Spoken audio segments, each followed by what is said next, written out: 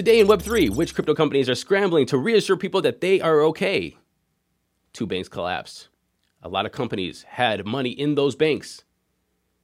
Are they safe? Are they going to be able to last? Do they have enough money to even pay payroll? Well, we're going to see what everybody says.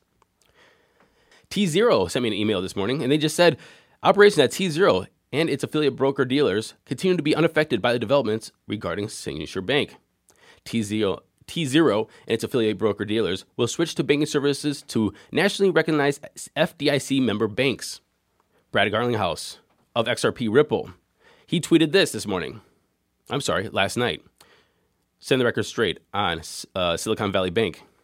Ripple had some exposure to SVB. It was a banking partner and held some of our cash balance. Fortunately, we had no disruption in our day-to-day business and already held a majority of our USD with a broader network of bank partners. Circle, as we all know, Circle is the owner of USDC. And over the weekend, Friday, Saturday, Sunday, they lost its dollar peg because we found out that $3.3 billion was held in Silicon Valley Bank. That stable coin, in air quotes, that stable coin went below 90 cents at one point.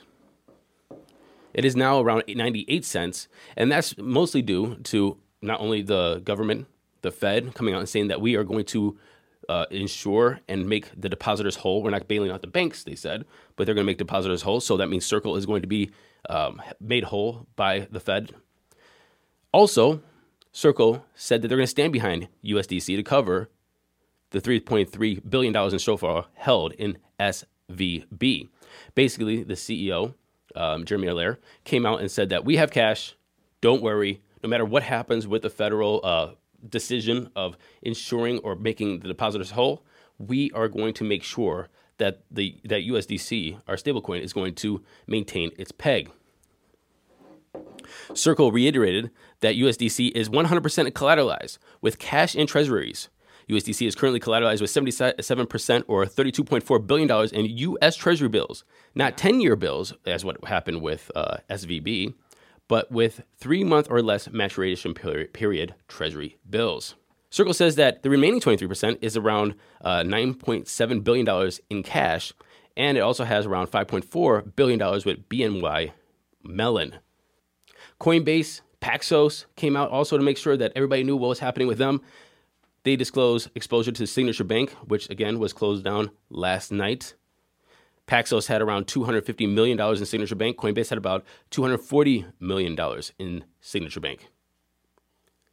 CZ also came out. Now, CZ says that his BUSD, his stablecoin, does not have any exposure to any of the banks that are in question. I did not hear if he has any exposure to the latest bank to suffer problems, First Republic Bank, but he said that he is just going to be in the utmost of caution. He is taking $1 billion from his BUSD, and he's going to take it to BTC, Bitcoin, Binance Coin, and Ethereum. All this is going to happen on chain, he says.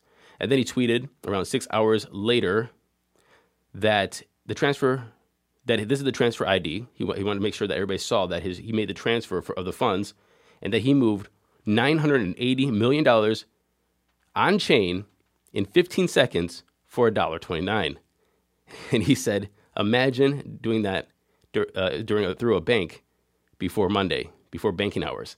Impossible. So it shows the power of the blockchain. It shows the power of this decentralized financial system that's being built. However, we do have issues. A lot of companies are coming out to say, hey, we're okay. Don't worry. But I just want to make a comment on all of this. I am very certain that when Joe Biden comes online live, right now, he should be. The time right now is 9:03. He should be live at 9 o'clock. He's going to make sure that everybody knows that everything is safe. That's what everybody always does. Everything is always safe until it's not. Anyway, I'm not saying that we should make a run on the bank, a run on crypto. I am saying that just proceed with the utmost of caution.